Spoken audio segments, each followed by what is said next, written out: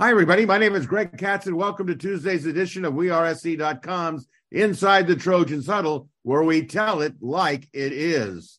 Friends, Inside the Trojans Huddle is a game-like panel discussion, which we posted on Tuesdays featuring WeAreSC columnists, staff writers, and historians. We first start off with the pregame show, where we introduce our panel members for this edition of Inside the Trojans Huddle, and then give you the latest USC football news. First, let's meet today's panelists. A WeAreSC columnist who writes WeAreSC.com's The Monday Morass, Yay or Nay, and Sunday Takeaways. In addition to regular season football and basketball reports, he also hosts his own podcast show entitled Locked On USC. That's Mark Culkin. The editor-in-chief of WeAreSC.com, columnist, national recruiting guru, and a graduate of USC. That's Eric McKinney. And a former William Jewell College defensive back and WeAreSC columnist who writes the popular WeAreSC.com column Musings with Arledge, and now has his own weekly WeAreSC.com video show, Musings with Arledge Solo Edition, and is a graduate of the USC Law School. That's Chris Arledge. And finally, a weekly WeAreSC columnist who writes Fridays, The Obvious and Not So Obvious, IMHO Sunday, and is an active member of the Football Writers Association of America. Your moderator and producer of Inside the Trojans Huddle, Greg Katz. Before we kick off this Tuesday's edition of Inside the Trojans Huddle, here's a little recap of USC football news. On Monday, the Associated Press released its preseason top 25 national poll, and USC was ranked number 6 in the country. Trojans are behind number 1 Georgia, number 2 Michigan, number 3 Ohio State, number 4 Alabama, and number 5 LSU.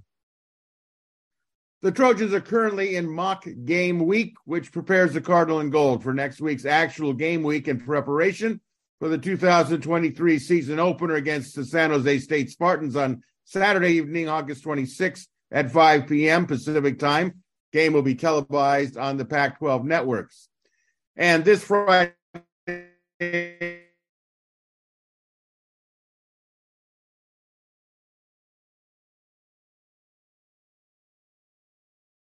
includes a buffet barbecue dinner, a program that will introduce a USC marching band. Evening will also include special appearances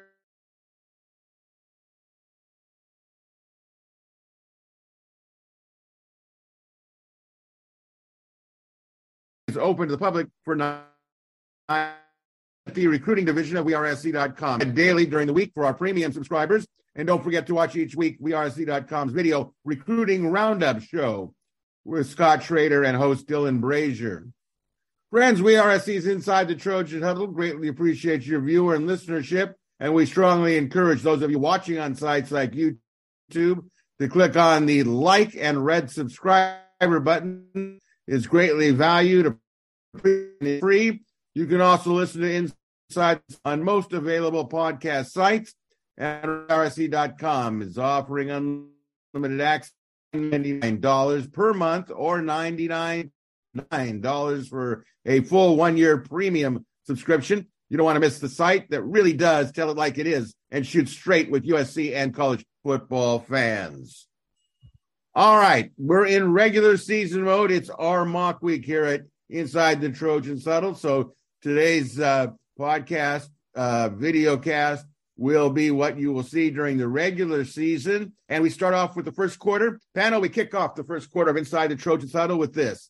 As mentioned in the opening intro of the Huddle, the AP has released its preseason top 25, and the Trojans are number 6 in the country.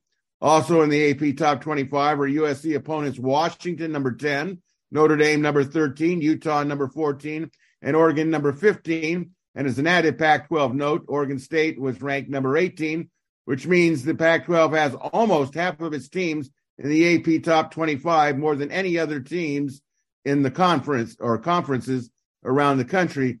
And by the way, UCLA was just outside the top 25. So with all that business taken care of, let's begin. Panel, what is your reaction to USC's number 6 ranking, your reaction to SC's opponents' rankings, and your overall reaction to the preseason AP top 25? As we do here on Inside the Trojans Huddle, our leadoff man, as always, Mark Culkin. Tell us all about it. What do you think about number 6 ranking, the opponents the USC is facing, their ranking, and your overall reaction to the preseason AP top 25? It's all yours. All right, cool. So number 6, I'm fine with it. Number 5, if I'm a voting member, I probably flip-flop those two. I think the voters are thinking, well, LSU has the better defense, and until USC proves it, they do. But I'm pretty confident that USC's quarterback is better than LSU's, as well as the offense. And so, again, I'm probably, flipping half a dozen in one hand and 6 in the other. I'm okay with it, but just from an optics point of view, I think USC probably deserves to be ahead of LSU. And then overall, when you look at the other Pac-12 teams that are being that are ranked, that Utah one is interesting, especially considering the uncertainty of Cam Rising. Their backup quarterback right now might not be available. And I know what their schedule looks like. So, are these preseason top 25 rankings the projection of how things are going to end at the end of the season, or where things are currently today? Because I don't think Utah is going to be, ranked number, 14, by the time that USC game rolls around. Washington, I think, is okay where they're at. Notre Dame, they play Ohio State early. So that's going to, change the outlook real quickly. Other than that, as far as the preseason poll, when it comes out, it's for the fans. It's cool. But you probably shouldn't rank any team till after their very first game. You actually have an idea of what they look like, what their strength might be, what their weaknesses could be, and go from there. It is what it is. Number 6 is just fine. I don't think anybody's really complaining. Okay, Eric, are you complaining or are you happy? Give us your thoughts on those 3 particular subjects. You know me, I never complain. No, never. I think 6 is probably right. I'm actually surprised that they're not lower, because not that I would move them lower, but the USC defense of 2022 became such a national story and talking point all offseason that it would not have surprised me if AP voters and the coaches poll too. I mean, AP and coaches poll USC at number 6 in both of them. It wouldn't have shocked me had they been dropped a couple just based on that, because I don't think everybody nationally really understands yet what USC did defensively this offseason. And so I think it might take a little while for, if they play as well as kind of we think that they might be able to play on that side this year, it might take a little bit for that to kick in. So I could have seen them getting punished, but I do think being there at 6, outside of that top group that was clearly going to be the top, I think 4, that's a statement to Lincoln Riley and just how good that offense is, that you just could not drop them, even based on what they did defensively last year. You couldn't keep them out of that top 6 group, because there's just that much respect for what they can do offensively. Yeah, I think it's an easy argument to make that they could be above LSU to open the season. You're not going to put them above Alabama just because of recent track record. That jump's just not going to happen. The Ohio State thing, I think if Ohio State doesn't have a quarterback, at least CJ Stroud's not back, so there is some kind of what's going to happen there. But again, the recent track record, I understand them being there. So 6, I think, is a pretty solid ranking for what people could have done in terms of making a statement of, we don't buy this defense. We don't think that they can beat, good teams there. And then looking at the rest of the Pac-12, I think UCLA is probably a quarterback that has a couple career passes away from being in the top 25 also. And it's what we knew about USC's schedule, right? They're going to play probably a bunch of teams ranked in the top 20, top 15, maybe, in succession late in the year. And those are going to be really fun matchups, I think, to get to. All right, Chris, your thoughts on this, on these 3 topics? So I don't have a problem with number 6. I actually think there's a good chance that USC will be better than the number 6 team in the country this year if the defense does what I think they'll do. I don't know about LSU. I get that LSU had a pretty good first year under Brian Kelly, and LSU is a program that always has a ton of talent, and because they play in the SEC West, they always have a ton of hype. But that LSU team was not outstanding last year. And I'll tell you right now, if they played on a neutral field, they're going to have problems stopping Caleb Williams. So I'm not sure that Michigan has the firepower, frankly, to hang with USC this year. Michigan's a good football team. They run the ball well. Last year, at least, they stopped it pretty well. I mean, up until their playoff game where they fell apart. But I don't think that's a defense that I don't think that's a team that can score 40 points against a good team. But maybe, and who knows, maybe USC will give up 40 to everybody again. But I'm fine with number 6. When it comes to the other rankings, I think Notre Dame's actually undervalued at 13. I think they're better than that. Notre Dame really struggled to start the year last year. It looked like they were going to go into a tailspin. They didn't. They pulled out of it, and that was with a lousy quarterback. You see, Notre Dame's quarterbacks last year were terrible. They go in the transfer portal and actually get a really experienced, proven guy in Sam Hartman. That Notre Dame team is going to be better. And I think they're – I look at teams like Florida State was coming in at number 7, number 8. I'd pick Notre Dame over those guys on a neutral field. I think Notre Dame's a very good football team. The other teams seem to be about right. Utah at 14. I don't know if they don't have Cam Rising, that's a problem. But they probably played well enough and consistently enough over the last few years that they deserve that ranking. Oregon at 15. Again, Oregon's going to score a lot of points. Oregon State at 18 also seems legitimate. That's a good football team. So, and I'm with Eric. I think UCLA is probably a top 25 team. Chip Kelly doesn't recruit anymore, but he does pull people out of the transfer portal. And UCLA is going to score a lot of points. They're going to give up a ton, and they're going to score a ton. They're going to be dangerous. So I could easily see them being a top 25 team late in the year, especially because their non-conference schedule is embarrassing, really SEC level bad. It's Georgia bad. One last point on this.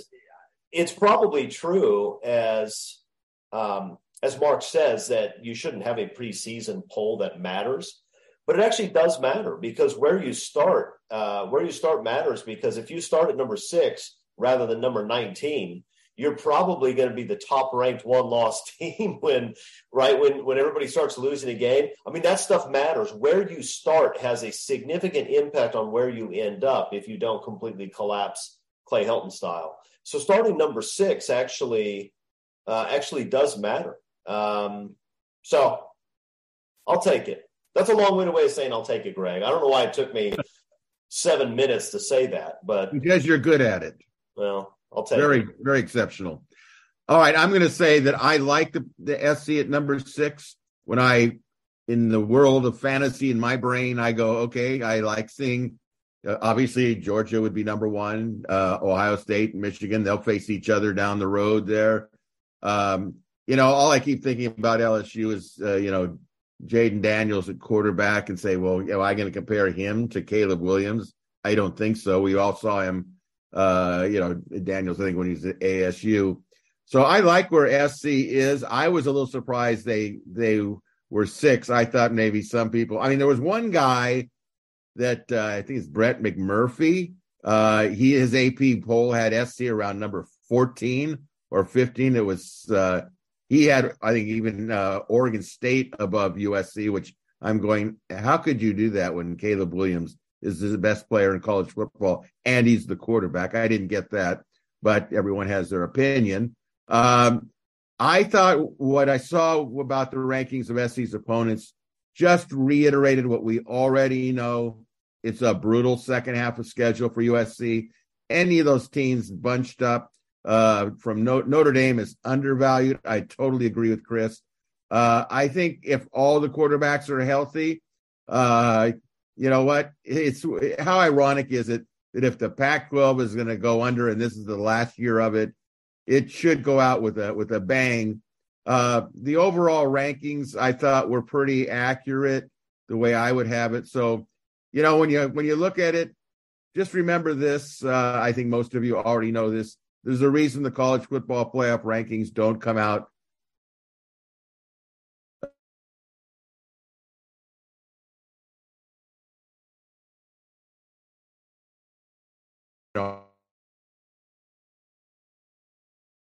later in that. I think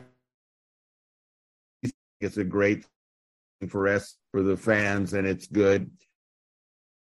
Speaking of the 5 rankings, what kind of a team will it take the Trojans in 2023, Mark? It's going to take. Hello. Eric, are you with us? That's you, Greg. Just let Mark answer. Okay, thank you. So I think it's going to take a team that we saw from Georgia last year, a team that can put up a lot of points, but also has a really good defense. If you don't have that combination, you're not going to beat USC. The closest teams that, legitimately beat USC last year, you have to go back to that Oregon State game. And that was a team that found a defense for whatever it was. They put it out there on the field, and it confused Lincoln Riley's offense early in the season. By the end of the year, that stuff wasn't working. Utah, which typically has the best defense in the conference, they were getting lit up by USC. What stopped USC was USC's inability to stop the other team and Caleb Williams being hurt in the conference championship game. So unless you have a roster that can put up points, and a lot of them, and you have a defense that can figure out how to stop USC's offense, I don't know if there's a team out there. It literally, we've heard John McKay talk about it way back in the day, and other coaches use the same cliche. It's not about them, it's about us.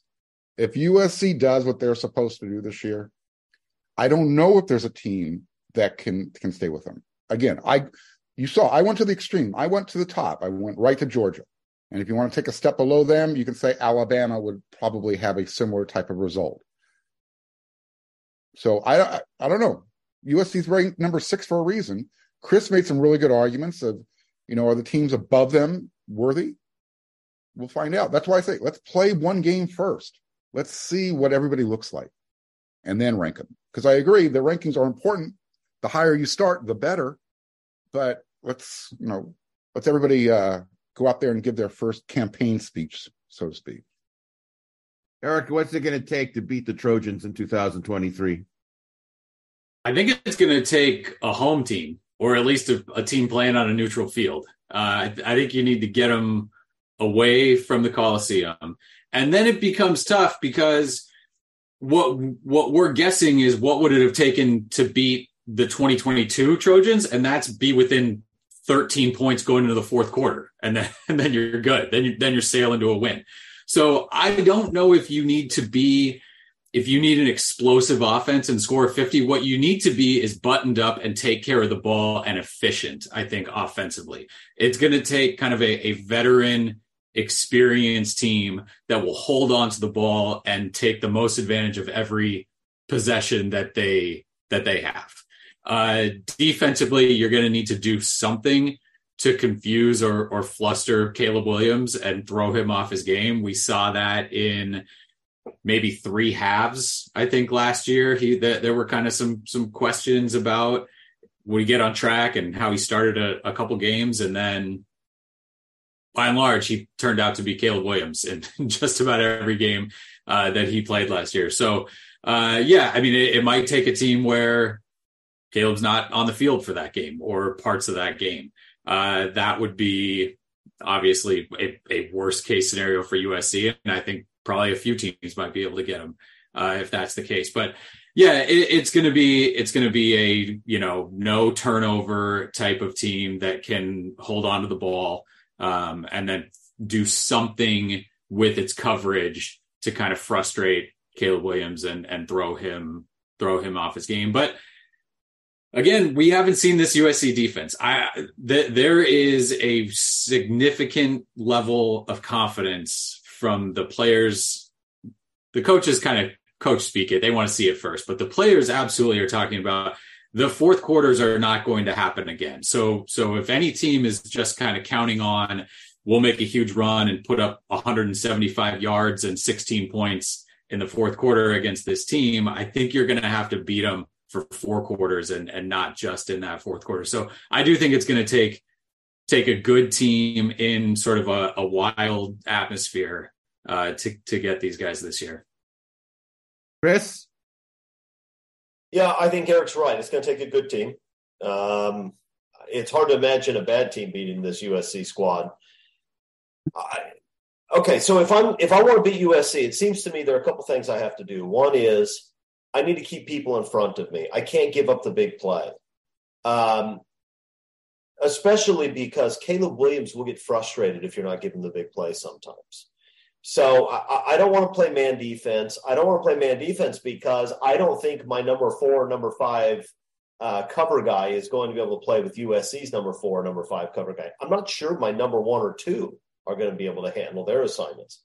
And if you're playing man defense, that means that everybody who has a man assignment can't be looking at the quarterback. And that means that if Caleb Williams gets a crease, he can run.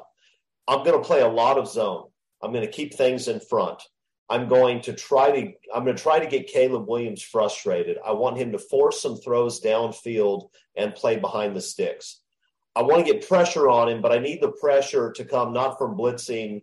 I need the pressure to come up the middle in his face. If you can bring pressure up the middle in his face, then you have a chance to make him have a difficult time, especially if you're keeping everybody in front of you in the secondary.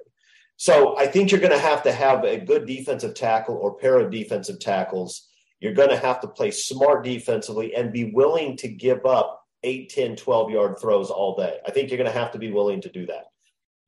This is why Utah is not going to beat USC, by the way, because Utah is going to play their usual form of aggressive defense. And like they did last year, right up until the point where Caleb Williams got injured, he is going to torch them without mercy. That's not the way to beat this USC team. I think you have to play different defensively. On offense, you're going to have to score points because the type of defense I'm describing is one that's still going to give up points. You're going to give it up on 11 or 12 play drives, not 3-play drives, but USC is going to score. You're just hoping you can force a few punts per half by having a frustrated Caleb Williams throw the ball downfield into traffic, and then you're at 2nd and 10. Then you get a holding penalty at 2nd and 20 to get them off the field, right? So you're going to have to score in the high 30s. You're going to have a good defensive tackle. You're going to have to play very smart in the secondary, and you're going to have to beat USC in special teams, which may very well be possible because I don't know how much USC pays attention to special teams. So those are the things you're going to have to do.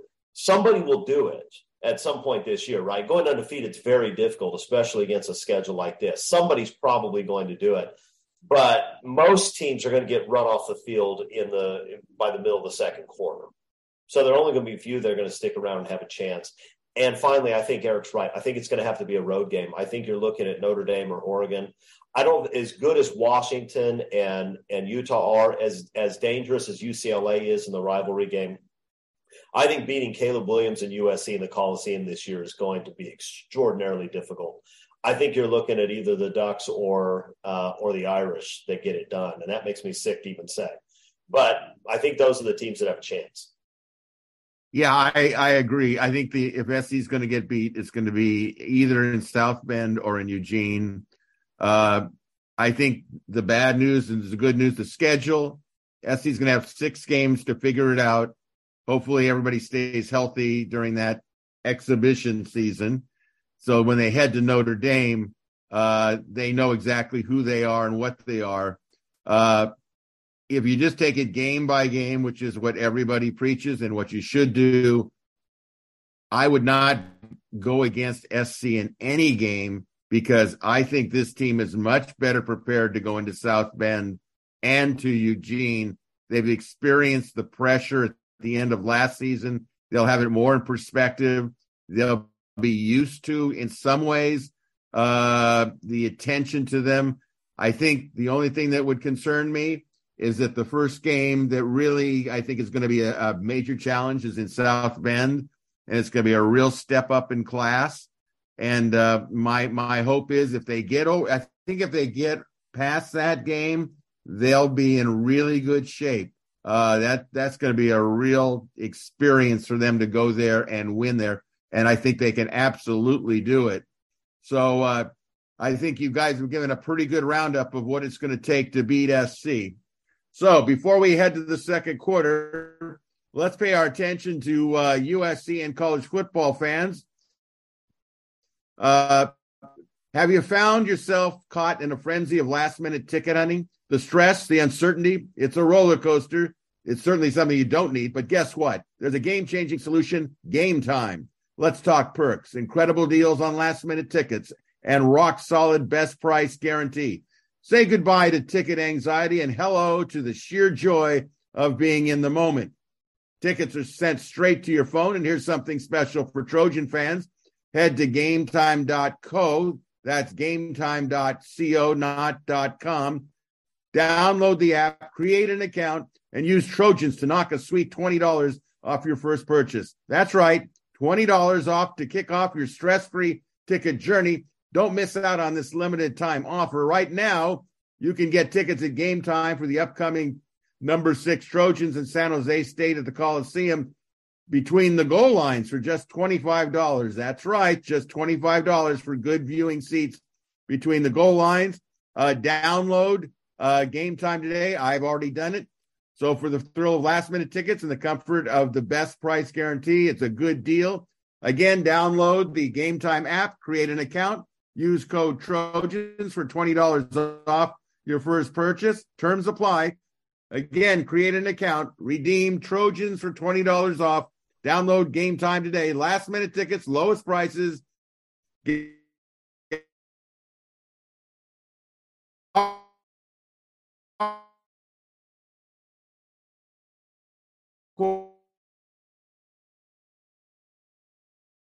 With this, are in mock game week, an opener against San Jose, less than 2 weeks away. In the opening game, we just had practice on Monday, met with Lincoln Riley. Chris, what is your overall hearing about the offense at this point?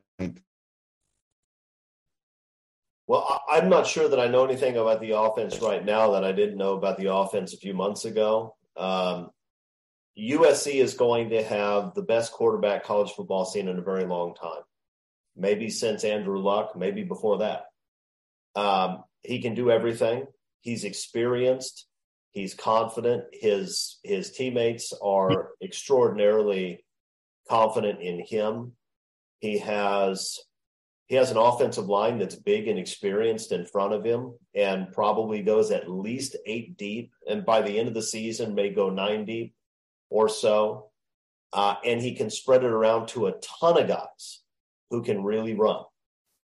This is not a team where you have to stop 1 or 2 guys. It's a team where you have to figure out what to do about Caleb Williams, who is an unbelievable talent, who has 8 or 10 guys who can make plays, including about half of that number that can score from anywhere on the field. I mean, this is a USC group that can really run.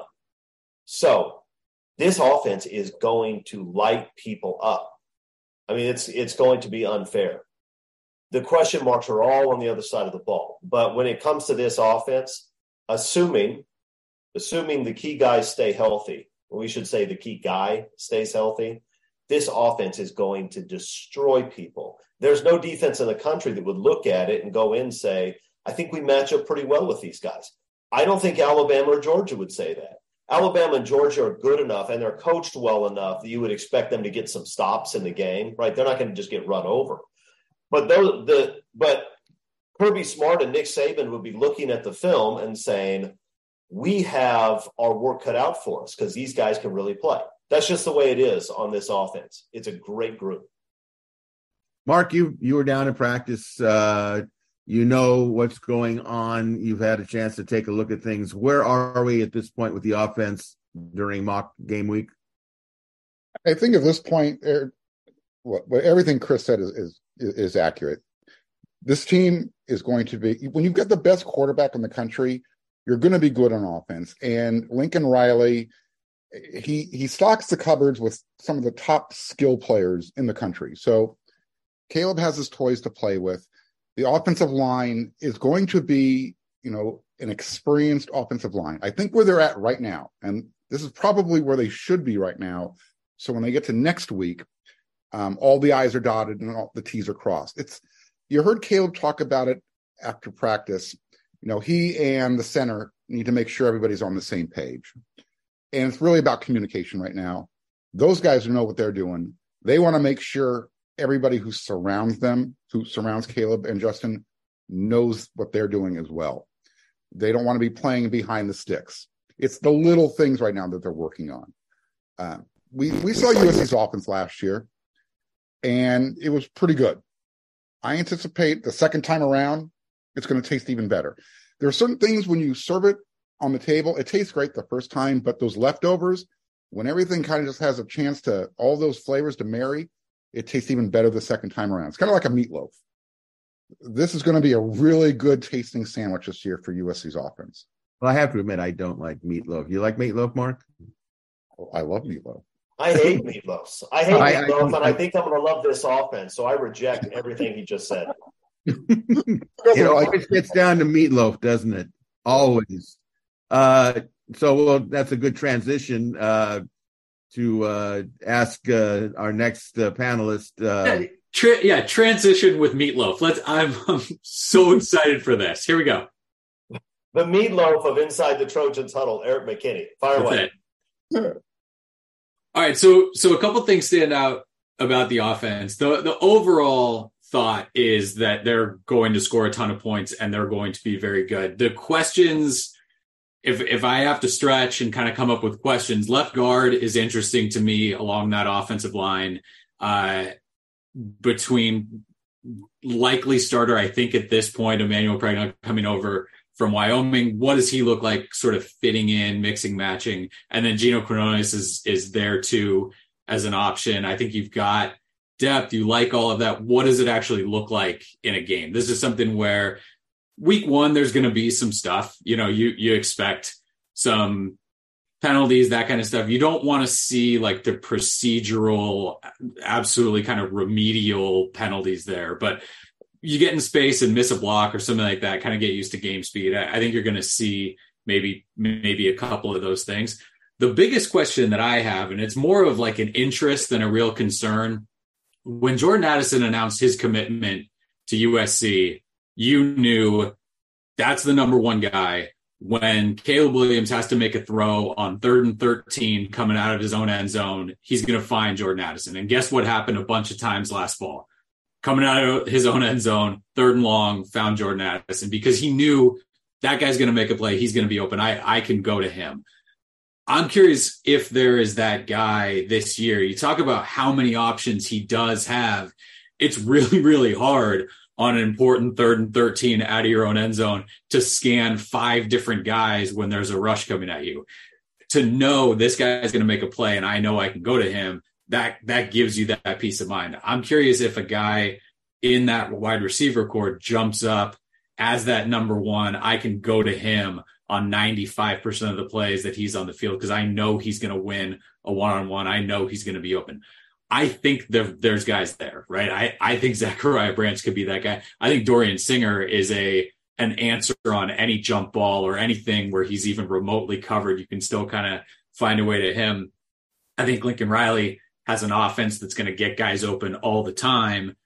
There are going to be one-on-one battles that you have to win on the outside. Who's that guy or maybe a couple guys for USC that can do that? But the running game, I think, is going to be really good. Marshawn Lloyd and Austin Jones and whoever lines up back there. I think the running game is going to be more potent with more big plays this year as compared to last year. That's been a clear focus for them. I think that the receivers are interesting because, again, you've got 8-9 guys that you probably trust pretty well to go and make plays for you. I think you need that number one guy. This is the sort of ace up my sleeve for Caleb where he gets that. I know I can go here and I know he's going to come up with a big play. I think we're going to find that out probably fairly early in the season. And I do think there's going to be, the ball's going to get spread around a ton early on. That's my kind of curiosity, I guess, with the offense, because there's no concern. There's no concerns at this point, as long as Caleb Williams is like 80% healthy. I think the offense is going to be fine. But do you like Meatloaf, Eric? I'm agnostic on Meatloaf. If it comes out, that's fine. I'm probably not going to ask for it. Snobs. What about the second day, though? Mark was really pumping up the second day of Meatloaf. Since Greg is going to spend all of his time frozen, let's just rip on Meatloaf until he comes back. Well, you know what? I was just going to say, if you can hear me, apologies or listening, we are having a problem connection, and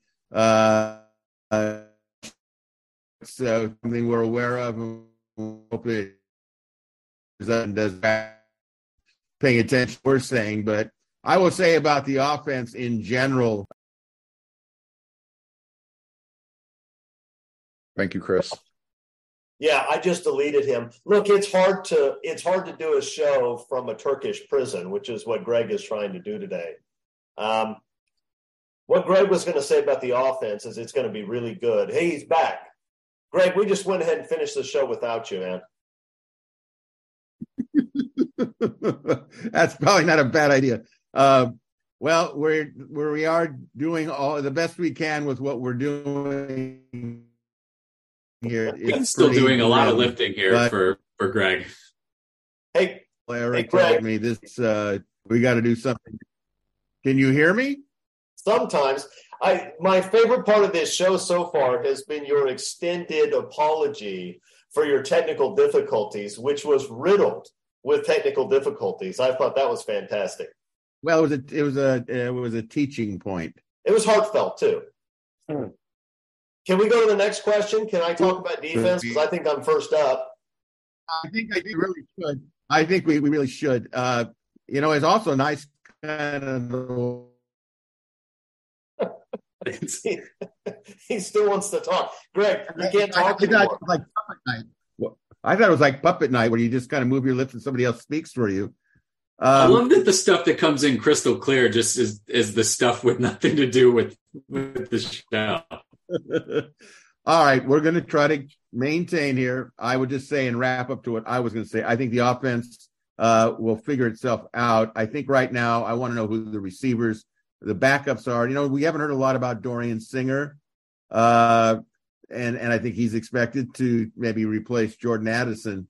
But let's move on in the interest of technical difficulties.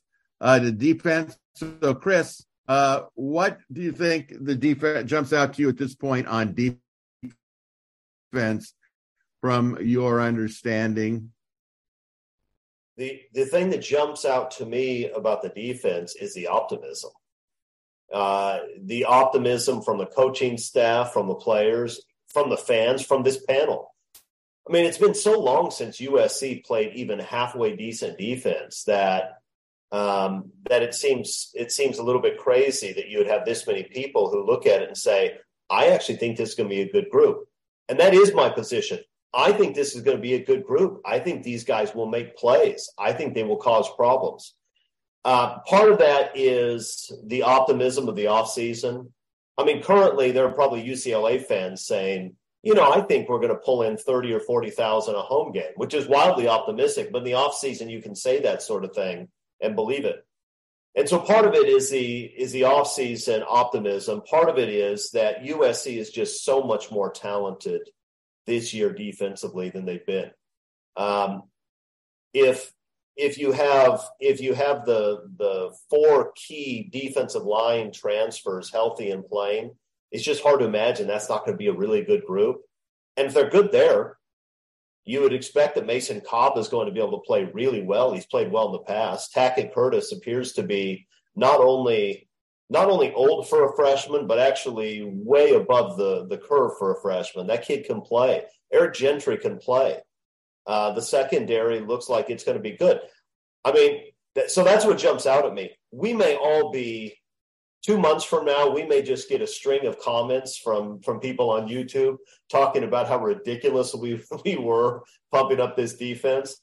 But I think it's going to be a good group. I think it could be a top 3 or 4 defense in the conference. And if it is, USC is going to be very, very difficult to beat. You buy into that, Mark? Yeah, I totally buy into it. There is a quiet confidence among this group right now. And, you can listen to the coaches talk, and we can listen to the players, do their thing after practice and talk. But there is a quiet confidence going on among the group, whether they're playing with that chip on their shoulder because they feel responsible for how the season ended last year, whatever the case may be, it's there. And, I know this defense is going to be pretty good because I read Eric's practice report yesterday, and when he ends something with "my goodness," I mean, that was pretty excitable for him. That I literally envisioned him jumping up with a high five because the Padres just beat the Dodgers. I mean, he rattled off the depth, and that's where he was going with this. Is USC's defense this year, they can sustain an injury or two on the defensive line and still have enough players there to do what needs to be done. And they're getting healthier at linebacker. So when you have Superman playing quarterback and apparently a young Captain America who's going to be taking over the linebacker unit, the secondary is going to be just fine with Kalen Bullock leading the charge. So a quiet confidence. It's deeper. They brought in better players. That's the takeaway going into the season. And they've got at least 5 games to work out any kinks before the season really starts to get serious. Eric, buying into what Mark is saying? I think that they're going to be pretty good. Now, I think it's important to keep in mind that offenses score points in college football. Like this is not a defense that's going to shut teams out and give up 3 points and hold everybody under 10 points. Like the teams are going to move the ball. Teams are going to score points. There's going to be a dumb penalty, right? Just because that happens. Like this is not going to be a buttoned up number 1 defense in the country. They're still a little bit away from that. But I did refer to this on the message board as the ship of Theseus defense, because you hear so much all offseason. How much, right? Sorry, it's not ship of what? It's the third day meatloaf defense. So what's going on? You hear so much in the offseason from people about how much better can one defense get in one offseason. And it's like, well, if you replace each individual piece throughout the entire offseason, is that the same defense or is that a completely new defense? So trying to guess, well, they did this last year, and so now they're going to do this year.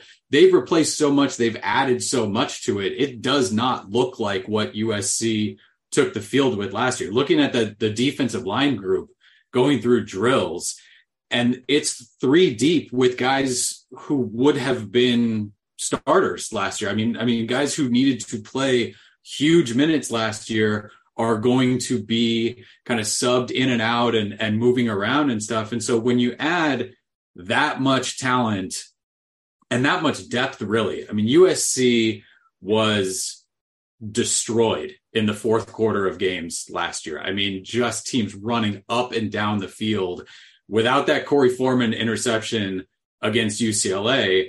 I mean, it's even more drastic, kind of what teams did late in the year in the fourth quarter against USC.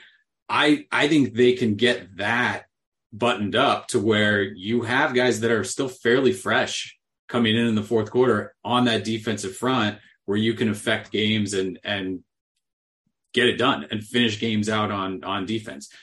We're gonna, like Chris said, we're going to see what it looks like. And I don't think that San Jose State and Nevada tell you the whole story, but the last decade, how USC has played early in the year against teams that it should run off the field, it's told you a lot about what that team ends up looking like defensively. So I think they can make a pretty significant statement early in the year against a couple of those teams. But you look at guys they didn't have last year. Zion Branch is making headlines this fall. Damani Jackson is doing really well. Those are 2 guys that they did not have last year. They're two of their best 2022 signees. Eric Gentry, USC's undefeated when Eric Gentry is fully healthy and on the field. I mean, there were guys added to this roster who were on the team last year who just weren't able to contribute at 100% all the way through. And when some of those guys were off the field, Lincoln Riley talked a lot about bringing the floor up, right? You want to take the ceiling up. You want to take your top end talent up. But when that starter comes off the field, what is that drop like to the guy that's below him, and then the drop to the guy below him? And that's really where the improvement on the defensive side, I think, has come in this year, where you can really go 2 or 3 deep because you have to. I mean, you can't roll your starters out there for every single snap for a season. So I think that's where a lot of the improvement has come from. And that's especially obvious in that front six, that defensive front for USC. They can do a lot up there. And you hear the players, you can tell just kind of in the attitude guys have and how excited they get to talk about other players. Anthony Lucas is not a guy that USC has had on the roster the past few years. Bear Alexander, the way players talk about kind of how he affects things and his athleticism and explosiveness. They're just not guys that USC has had a lot of. There's been a Drake Jackson and a Tooley that have come through, but when you can line 3-4 of those guys up in the front, and you've got guys like that in the second level and the third level in the secondary, then the defense really starts to change.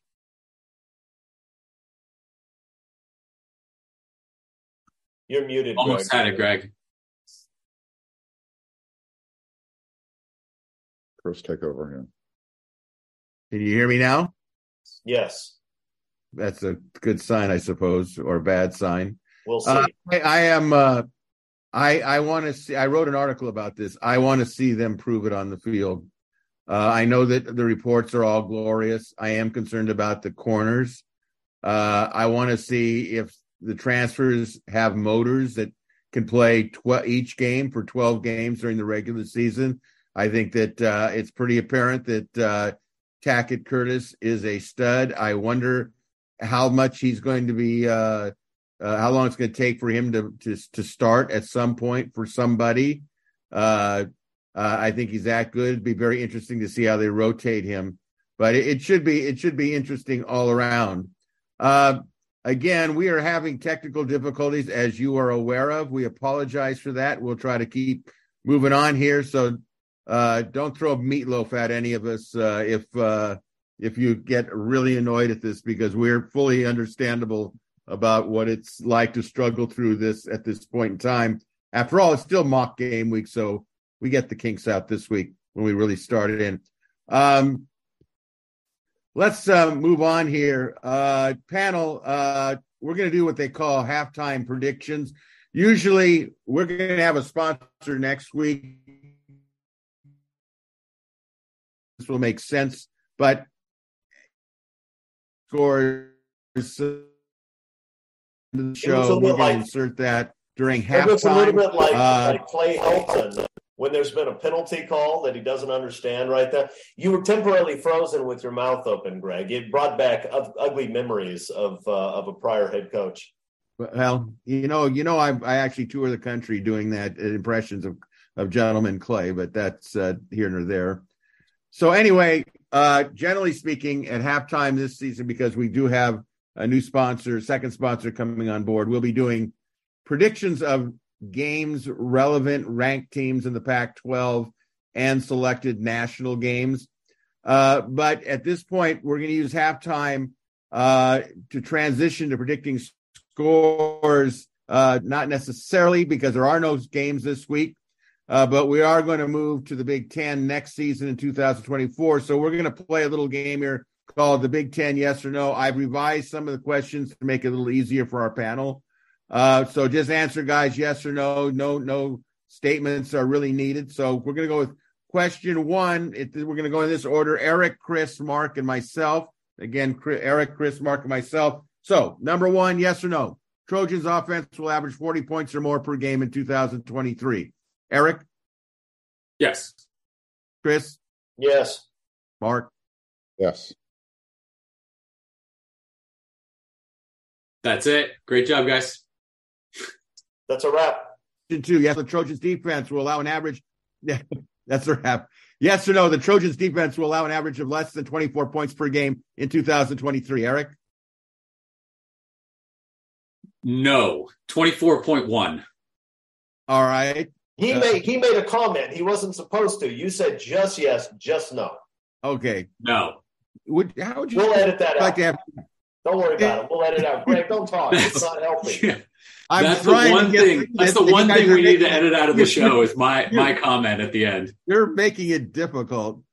Don't make it difficult. You're making it. This is like watching USC struggle under Helton. I wish you would stop. Okay. All kidding aside, Chris, did you tell us is SC going to average less than 24 points per game defensively? Are they going to allow an average of 24 or less points per game? Yes or no? Yes. Okay. Mark? Yes. I'll say no. Comment or Chris will yell at you. I'm not saying anything. Jeez. You've been saying stuff all day. We just can't understand any of it. Question 3. Yes or no? Private parking lots across the Coliseum this season will be charging $85 or more per car. Eric? Sure. I mean, I don't know what the going rate is. Sure. Okay, that's a cop-out. Chris? On average or every single game? I don't understand the question. Well, I'm not surprised. It has to be elaborate with you. Private parking lots, Chris, across from the Coliseum this season will be charging $85 or more per car. For the big games, yes. For the small games, no. Okay, we didn't ask for a comment, but then you had to insert one. Mark? Yeah. Yes, I agree. All right, quick answers. Question 4. Yes or no, Caleb Williams will throw at least 5 touchdown passes in 3 or more games in 2023. Eric? Yeah. Chris? Yes. Mark? Yeah, definitely. I agree. Yes. All right. Question 5. Yes or no? True freshman wide receiver Zachariah Branch will score at least 7 touchdown receptions in 2023. Eric? No. Chris? No. Mark? Yes. I say no. Question 6. Yes or no? The high temperatures at kickoff for both San Jose State and Nevada will be at least 85 degrees or higher. Eric? Sure. Chris? Yes. Mark? Yes. I agree. Yes. Question 7. Yes or no? The Trojans will have some slight alterations or additions to the uniform at some point in 2023. Eric? Am I going to get yelled at if I add a comment to Eric, this? it's yes or no, Eric. We didn't call for a dissertation. If the alteration is like the yellow tights that some of the guys started wearing last year, then I'd call that an alteration. Someone's coming up with something like that. But an official change to the uniform, no, doubtful. Okay, Chris? That's the one he couldn't help but break the rules over, that question? I hear you. Okay. No. People get touchy about their uniform discussions. So Eric's yes on the yellow tights. I'm going no. Mark? I'm going to say yes, no black. Let's just get that out of the way. I'm going to say at some point, yes. Question 8. Yes or no? USC players will all be wearing the same colored football shoes and matching socks throughout the 2023 season. Eric? No, the yellow tights were last year. Got to up that game. Tie-dye maybe this year. We'll see something. Okay, there he goes again. I'm trying to get through this. Yes or no? All right, Chris. Yes. Mark. No. All right. He was waiting for you to add comments, Mark. He loves when you add comments to this. I don't want to make. Look at. Okay, I'm going to say. They will not all be wearing the same colored shoes and matching socks. Okay. Greg. All right. Question number 9. Yes or no? Backup quarterback Miller Moss will throw over 8 touchdown passes in 2023? No. Eric? No. Chris? No way. Mark? Yes. All right. Mark's got him with 45 touchdown passes this year. I have him playing a lot in the first 2 games. Well, I think it's possible, but I'm going to go yes. And last question, guys.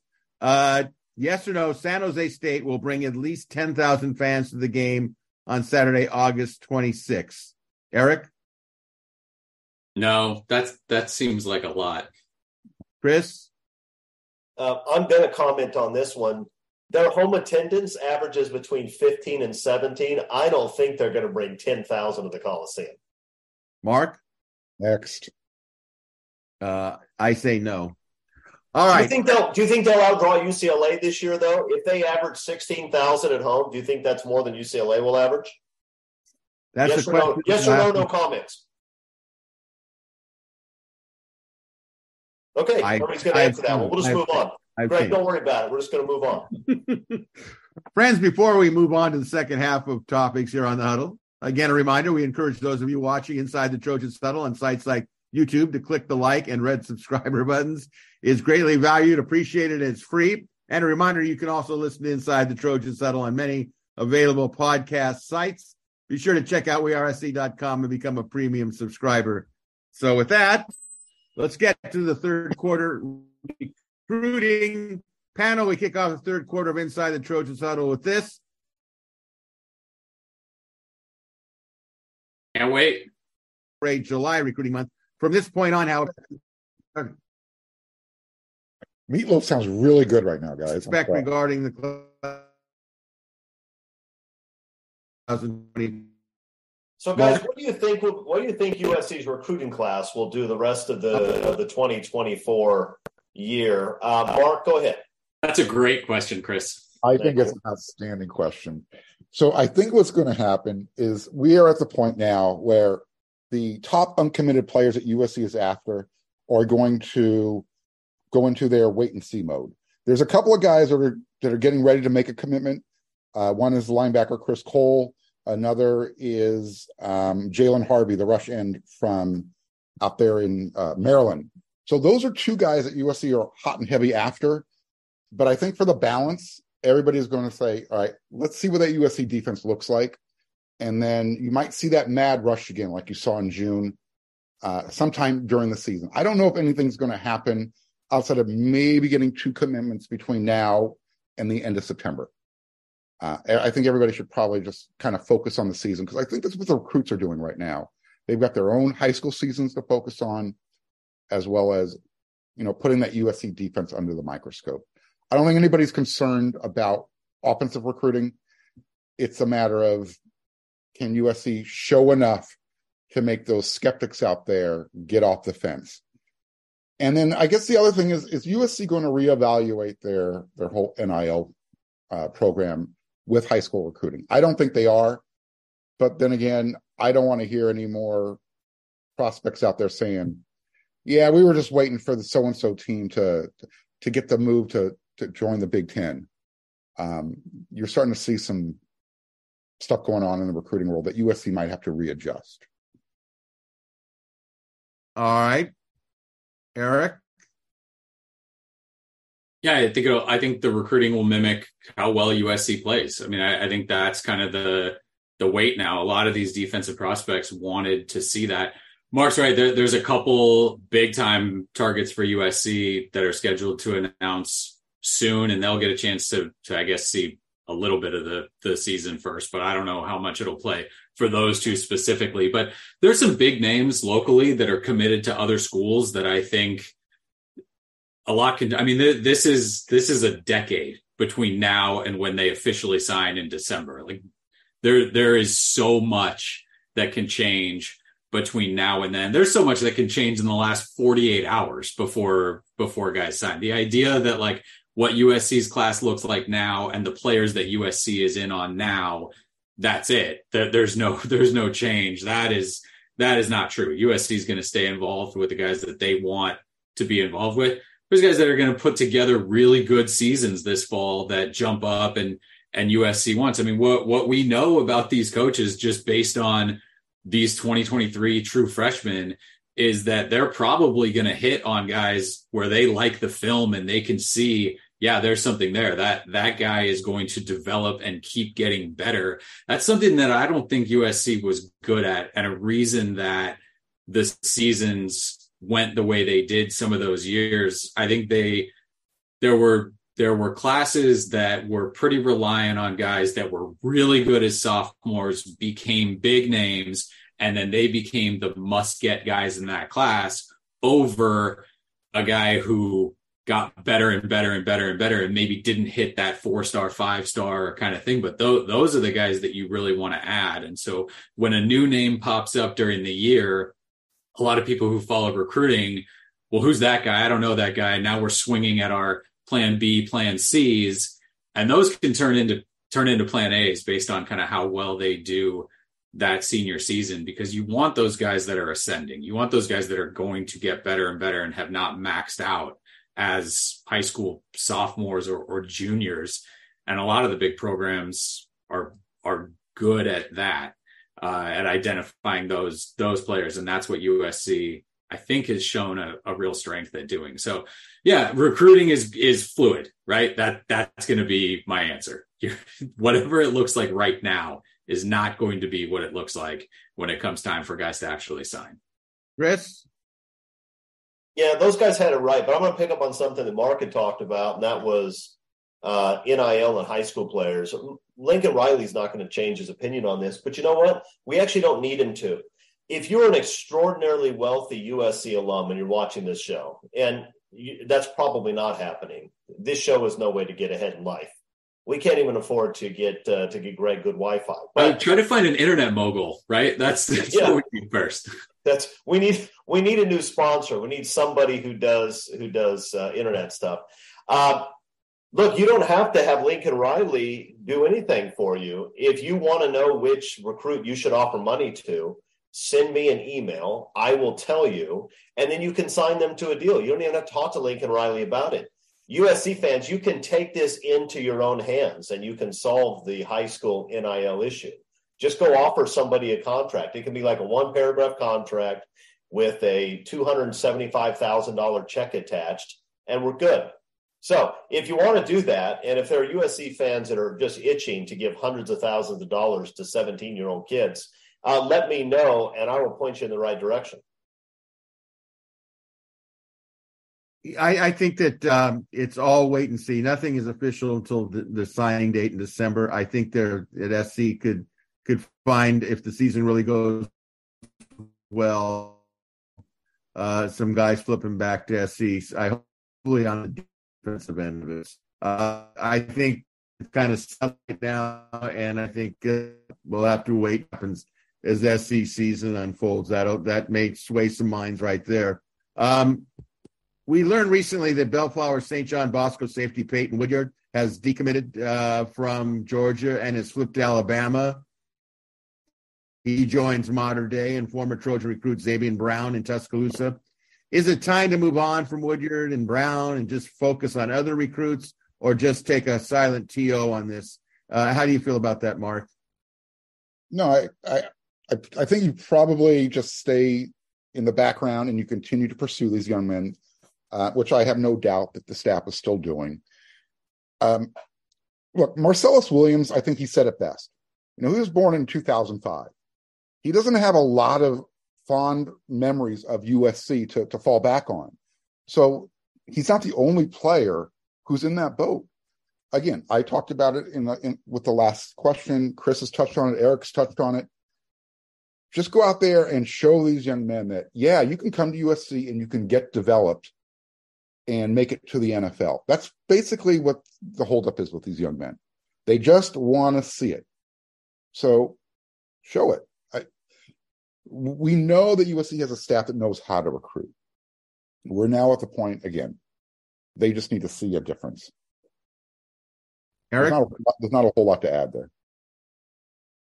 Yeah, you stay in touch with the guys you want, right? If the staff really wants those guys, you keep pinging them and you stay involved. Hey, you want to come to a game? You want to take a visit? You want to do any of that kind of stuff? And you see how it goes. You see what their interest level is like. Because if USC is really good, I mean really good defensively, it's gonna catch attention, right? I mean that's all there is to it. Is if USC plays well defensively this year, defensive players are going to say, okay, they're actually playing defense. All they've seen and all they've heard for their entire football playing careers is that USC doesn't play defense, and it's not the best way to showcase yourself and to get to the NFL. That's it. That's all they've heard. That's all they know. You can't blame them for not thinking like, well, this other guy, random USC fan, wants me to go to USC, so I should do that. They've been trained forever. USC is not the best way to make a statement if you're a defensive player. So it's up to USC to change that, and it's always been up to USC to change that. Chris, do you agree? Yes, and I think it's a little bit too early to move on Woodyard. I want to wait until he flips his commitment to LSU and then try to flip him to USC after that. I think fourth time's a charm with him.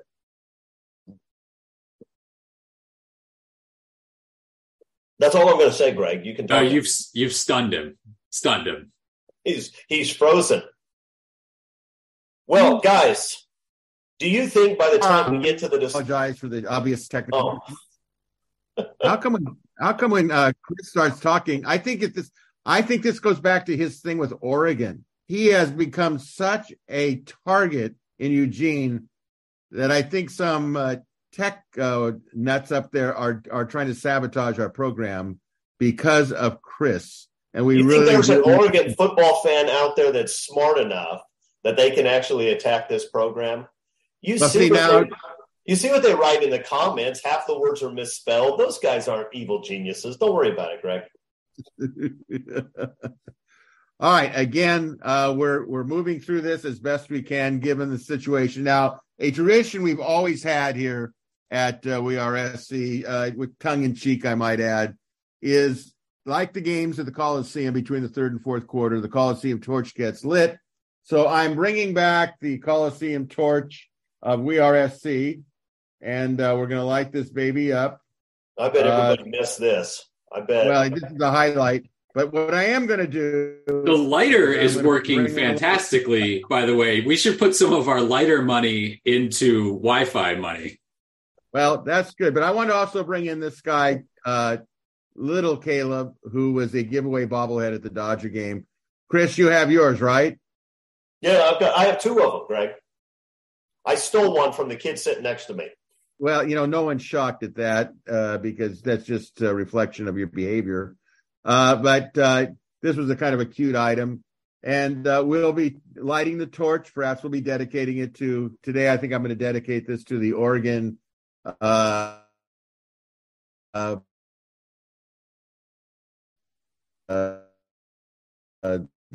with that, let's move on to the fourth quarter. Thank you very much. Panel, would you like... So Chris and Eric, if you had a choice, you invite Notre Dame into the Big Ten, or would you leave them independent? I appreciate that question, Mark. It's a good one. Can I start by saying that I think this show has been Greg's best performance ever? I mean, we've been doing this for probably a year and a half. I have never heard him as eloquent. The suspense is phenomenal, right? Like when is it going? It's great. There's so much wait and see this year. We're waiting and seeing on the USC defense. We're waiting and seeing whether Greg will be able to talk or whether he'll be frozen. And there he is. He's moving again. Would I like to see Notre Dame invited? I think Notre Dame has already been invited to the Big Ten.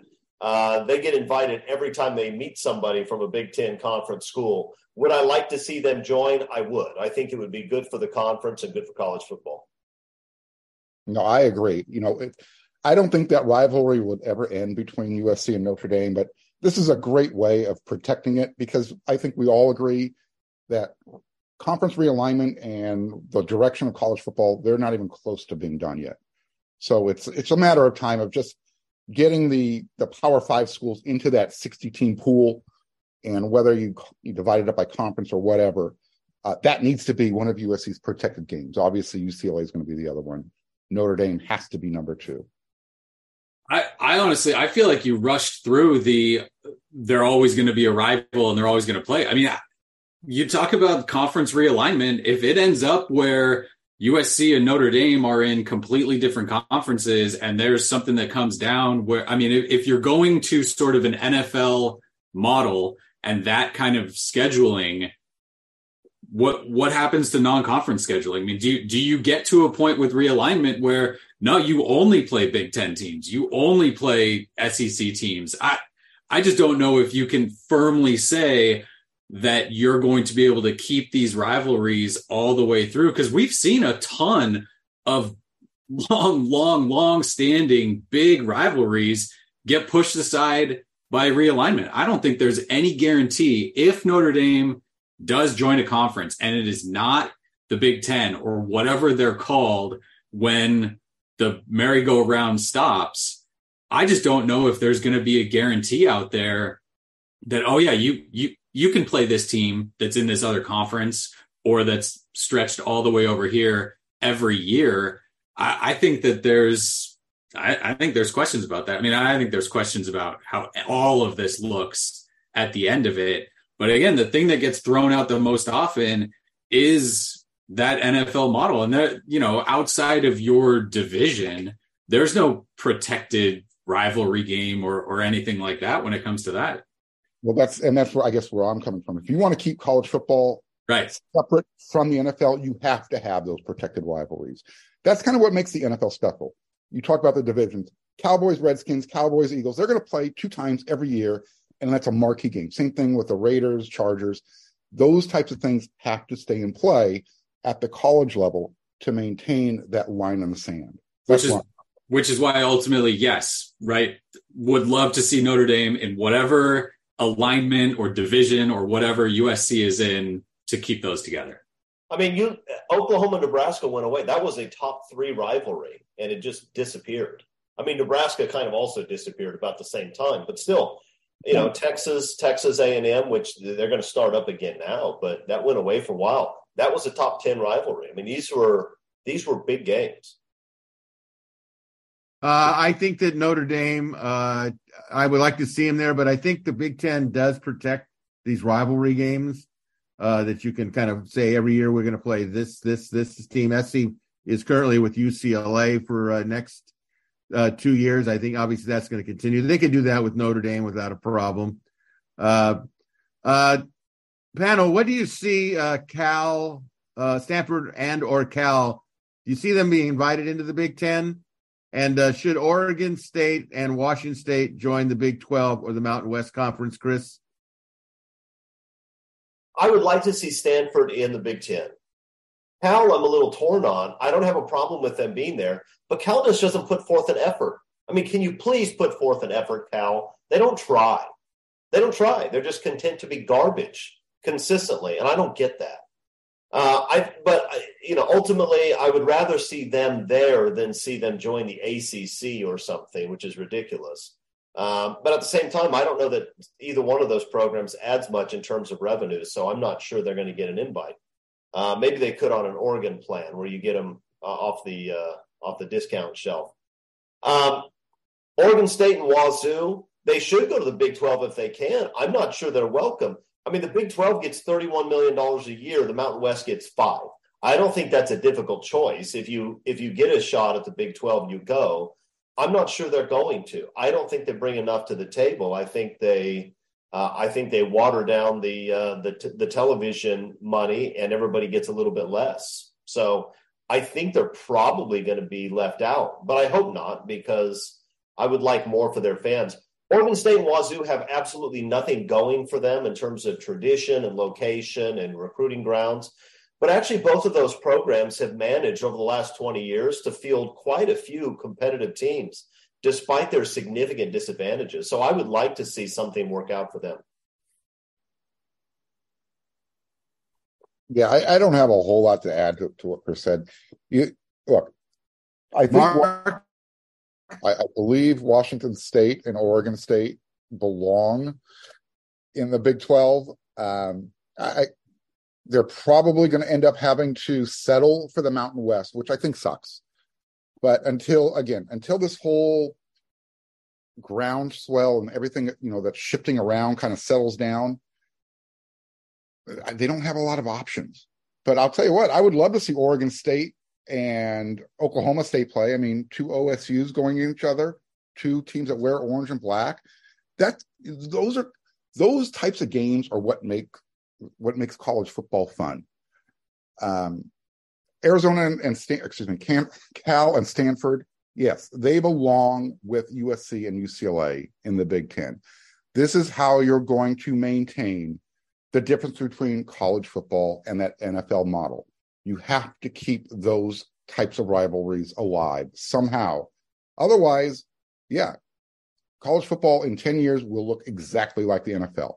There's not going to. Greg hated your answer, Mark. He didn't even stick around to listen to it. He just left. He's coming back for me now. Yeah, he's excited about yours. Hey, Greg, hurry up, jump in here. Eric's about to talk.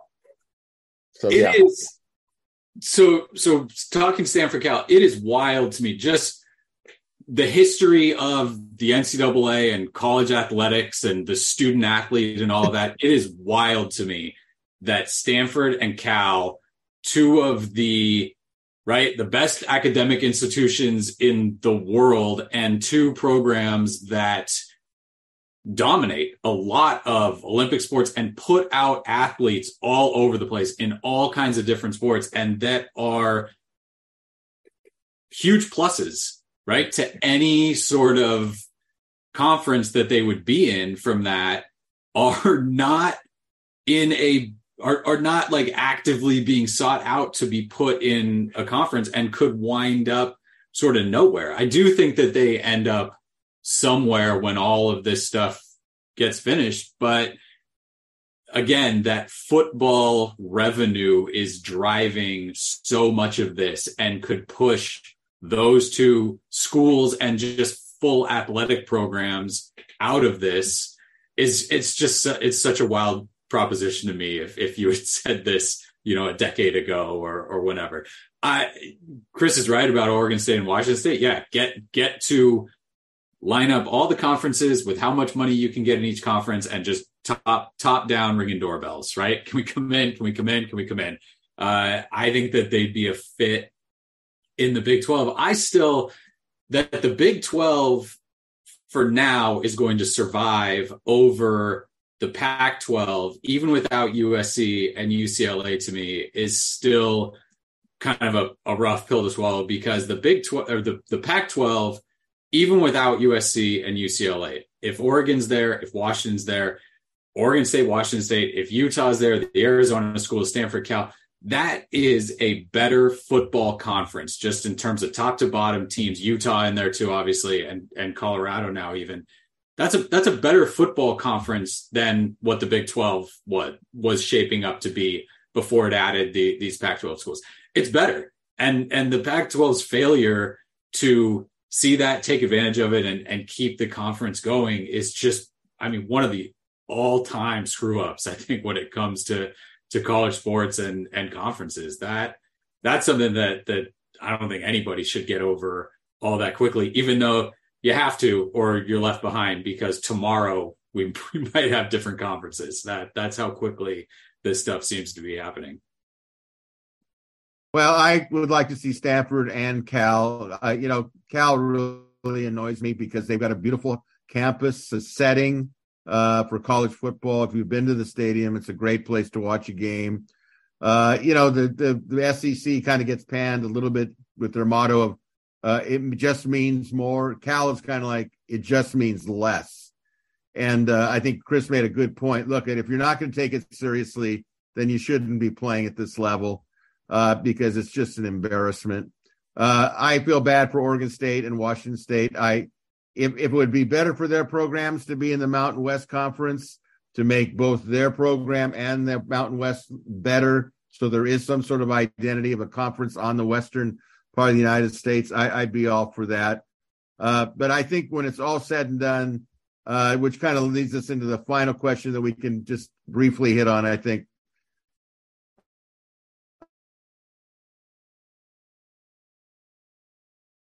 Guys, do you think you should go off script? Just whatever you want to talk about, Chris. Well, I'm probably going to do that anyway. I'll go ahead and paraphrase his question, though. Do you think with the 4 remaining teams that are in the Pac-12 that somehow George Kliavkoff can save the Pac-12 in some shape or form? Chris, let's start with you. The answer is great idea. The answer is absolutely not. It's impossible. I like the future of the Ottoman Empire more than I like the future of the Pac-12. It's done. It's over. The only people who are there are people that can't get out because no one else is ready to take them yet. It's just a terrible, terrible disaster of a situation. Yeah, there's no bringing this back. When you're on life support, you get to a point where somebody has to make the decision. And when there's no future and the conference has been brain dead for a long time to begin with, it might be time just to say, you know what, last one out, turn out the lights, lock the door behind you. Who's going to be the last team out? This conference is dead. And it's a shame. Eric, you touched on it. Cal and Stanford have produced how many Olympians? And now all of a sudden you're losing that. That's a dynamic that doesn't get talked about enough. I mean, we're still going to be able to put out Olympic athletes, but it's the Pac-12 really had a foothold there that, you know what, you want to be one of the top swimmers in the country, you go to the Pac-12. You want to play water polo, you go to the Pac-12. Baseball, you go to the Pac-12. You're losing that dynamic. And that's the downfall of college, losing its way right now with the direction it's going. Yeah, bring out the meatloaf, right? It's over. That's right. I think that's a fork in it. Put a fork in it. The celebratory loaf. Yeah. I think we need to light saying, right? I think we're good. That we should light the meatloaf on fire between the third and fourth quarter. I think do a filet job with a barbecue. I think that would be a good idea. All right, so guys, this is the huddle I think we've ever had, to say the least. Greg on the bench. But we are going to get through it. All right, we're in overtime. Off the stage. There you go. Get the cane. Get the hook. All right, overtime. Just a few questions here from people that have written in on through our message board, the premium members message board. It says, Greg, early question for next week's Trojans Huddle. What is going on at the quarterback spot? Is Caleb just looking like Caleb at this point? Is Miller still the number 2 guy, or is Malachi pushing him a bit? Is Kingsbury adding something to the quarterback room? This was directed at me, so guys, feel free to jump in here. I think Caleb looks like Caleb.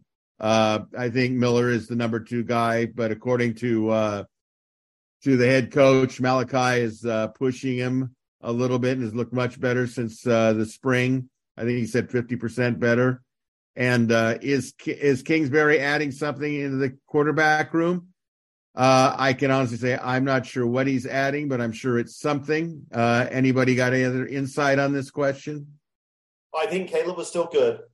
And I don't know whether Kingsbury is adding more to the quarterback room than you have added to this program today, but I would say yes. And I can't argue with you on that one. That's for sure. Caleb goes to him with a question, and Cliff just freezes and stares until he walks out of the room. Yeah, right. This guy has coached Heisman Trophy winners. He's coached in the NFL. He can answer the questions and be kind of a sounding board. And that's sort of what we've heard about Cliff, is that Lincoln Riley is not available all the time to all the players kind of whenever they want. He does a good job of being open and the players can go to him. But this is another guy with a ton of experience who comes from a similar background and has the same sort of understanding of offensive football and what it takes to succeed at every level that these guys want to get to. So that is, anytime you can add voices like that to your offense, to your program, to your quarterback room, that's big. I don't think Miller is, I mean, he's got to play like it, right, all through the season, but it would surprise me if there was a shift at number 2 in that quarterback pecking order this year. I think Miller is going to be the guy this year. Malachi, just watching him throw in warmups and practice, what we can see, Lincoln's right. He looks completely different than the guy that we saw during the spring game, and that's a good thing for the team and for him as he goes forward.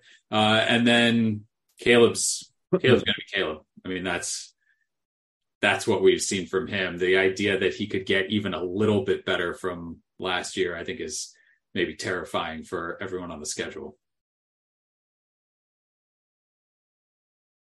All right, questions 2 or 3, we've kind of gone over it, so I just want to give the people their props for writing in. But question 2 from Trojan from the Valley. You want to know how many touchdowns will Miller Moss and Malachi Nelson throw? We kind of touched on that earlier. I think that Miller Moss, because of the nature of the schedule, will probably get about 8 touchdown passes. I think Malachi Nelson might get 1 touchdown pass at best this season. Does anybody else want to pass on a thought on this? I'm not convinced that Miller Moss is going to get all of the garbage time reps. I think that Lincoln Riley expects he's going to have a real competition on his hands next year between those two. And that means you need to get Malachi Nelson on the field also. He needs to get some live reps. All right, man, we'll finish it out with this because I think it's almost a rhetorical question from Trojan Forever in Philadelphia. What is your best guess on what happens to Stanford and Cal? I think we kind of went over that. My hope is that they go to the Big Ten. It'd be nice to keep the West Coast somewhat together at some level. Any other comments on that? You're all good? All right. Well, we made it through apparently in some sort of good shape, bad shape. Again, a reminder, if you have a question or comments for our panel, go to the We Are SC members message boards, click on the thread that pertains to Inside the Trojans Huddle. And a reminder, if you enjoyed, I don't know if you could have enjoyed this podcast with all the I did. I thought it was fantastic. Well, I'm not surprised. I'm not surprised. You know what? I'm going to take that at face value. I think you're right. I think it is the best broadcast we've done since this inception. Yeah. But if you did like what you heard or what you could make out, please click on the like and red subscriber buttons. We had 6.1 thousand people last week. We can almost guarantee this technical difficulty won't happen again, hopefully. We greatly appreciate your support, and be sure to check out wearesc.com. Become a subscriber. That'll do it for Tuesday's edition of Inside the Trojans Huddle.